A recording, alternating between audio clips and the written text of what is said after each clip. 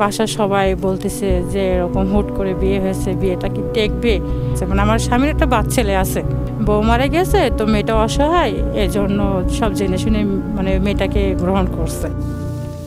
কি ফাহিমা, বিয়েটা তুমি বুঝা করলা নাকি না বুঝা করলা? সতীনের ঘর করতে পারবা তো? সতীনের ঘর মানে? উনি তো বলছেন ওনার প্রথম স্ত্রী মারা গেছে। মারা গেছে মানে? উনি তো গেছে বাপের বাড়ি, আর তোমার জামাইয়ের ওই ঘরের একটা পোলাও আছে। শুনলাম আজকেই নাকি ঢাকা আসবে। সাবধানে থাইকো বোন, যাই চুলায় রান্না বসাই আইছি। এইভাবে 10 দিন 12 দিন যাওয়ার পরে মানে আমি শুনতে পারি যে আমার সতীন আছে। এইটা আমি কি শুনলাম আল্লাহ! উনিও আমারে ঠকাইলো, আমারে মিথ্যা বললো।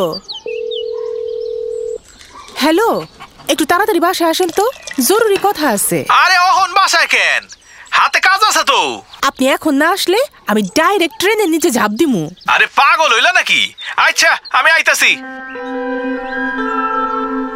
ফাহিমার দ্বিতীয় স্বামী তাকে যে মিথ্যে বলে বিয়ে করেছে সেটা তার স্বামী বাড়ি আসার পর কথা বললে একদম পরিষ্কার হয়ে যায় ফাহিমার। কেন মিথ্যে বলে বিয়ে করলো তাকে? যতবারই এই প্রশ্ন করা হয় ততবারই প্রশ্নটি কোনো না কোনোভাবে এড়িয়ে যেতে থাকে ফাহিমার দ্বিতীয় স্বামী। আর পান থেকে চুন খসলেই এই সংসারেও শুরু হয় স্বামীর অত্যাচার, তার সাথে যোগ হয় সতীনের নির্যাতন। ভাই জায়গা দিলাম, কেউ জায়গা দিনে, তো আমি সতীন অত্যাচার করতেছে, আমি কাছে থাক, আমার তো বিয়ে হয়েছে, আমি তার সাথে খারাপ ব্যবহার না করলেই হলো। মুখ বুজে সব সহ্য করে সে, কারণ তার যাওয়ার জায়গা থেকেও নেই।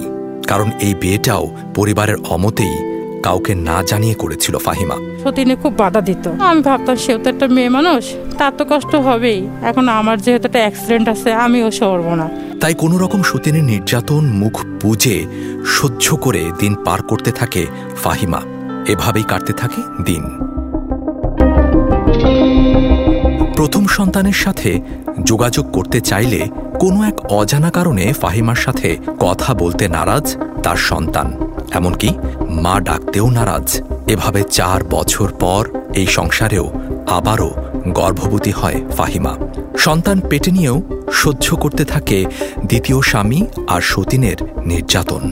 ভালো থাকার আশায় বিয়ে নামক ফাঁদে পড়ে সদ্য জন্ম নেয়া কন্যা সন্তানকে নিয়ে দিন কাটতে থাকে ফাহিমার। স্বামী জানি কেমন জানি মারছ, মানে আগের থেকে অত্যাচারটা বেশি হয়ে গেল আমার ছোট বেবিটা হওয়ার পরে।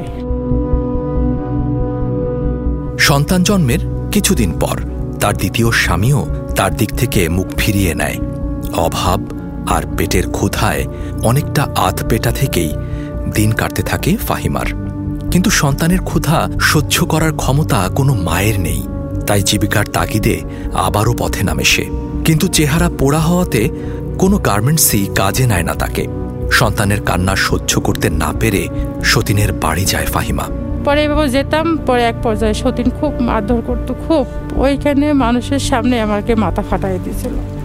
আজকে 1 মাস যাবত আপনি বাসায় আসেন না, ঘরে খাবার নাই, বাচ্চাটার শরীর খারাপ, বাচ্চাটার দুধ কেনার টাকা নাই, আপনি একটাবার খবরও নেন না, কিছু টাকা অন্তত দেন আল্লাহর ওয়াস্তে। ওই হারামজাদি, তুই এনে কেন? তোর এনে আইতে না করছি? বাসা যা, হাতে কোনো টাকা পয়সা নাই। কি রে, তোর কত বড় সাহস!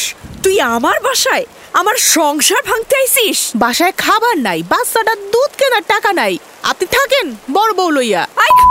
কি কইলি? তোর শরীরে পোড়া কয়লা ছাড়া সেটা কি সুখ দিতে পারস তুই?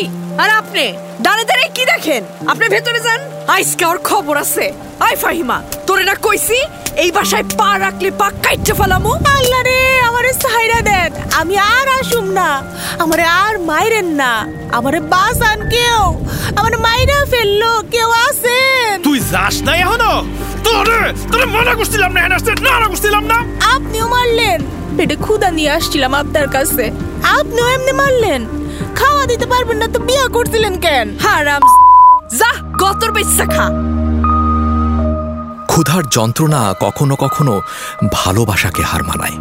জীবন মাঝে মাঝে এমন কিছু সময়ের মুখোমুখি আমাদের করে যেখানে আয়নায় নিজের চেহারা দেখতেও যন্ত্রণাদায়ক মনে হয়।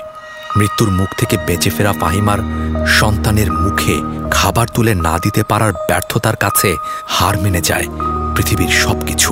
আমি বাড়িতে যাই আমার মার কাছে, হাতে পায়ে ধরি যে মা তুমি এটা কিছু ব্যবস্থা করো, আমার মা কয় কি যে আমার একটা যে মেয়ে আছে আমি মনেই করি না, তুই আমার কাছে মৃত। পরিবারের সবাই থাকার পরেও ফাহিমা এবং তার নবজাতকের মুখে একটু খাবার তুলে দেওয়ার মতো কোনো মানুষ পাশে ছিল না ফাহিমার। শৈশব থেকে আজ অবধি সুখ নামক শব্দটি বারবার এসেও হারিয়ে যায় ফাহিমার জীবন থেকে। কেন হারিয়ে যায় সেটা হয়তোবা সে এখনো জানে না।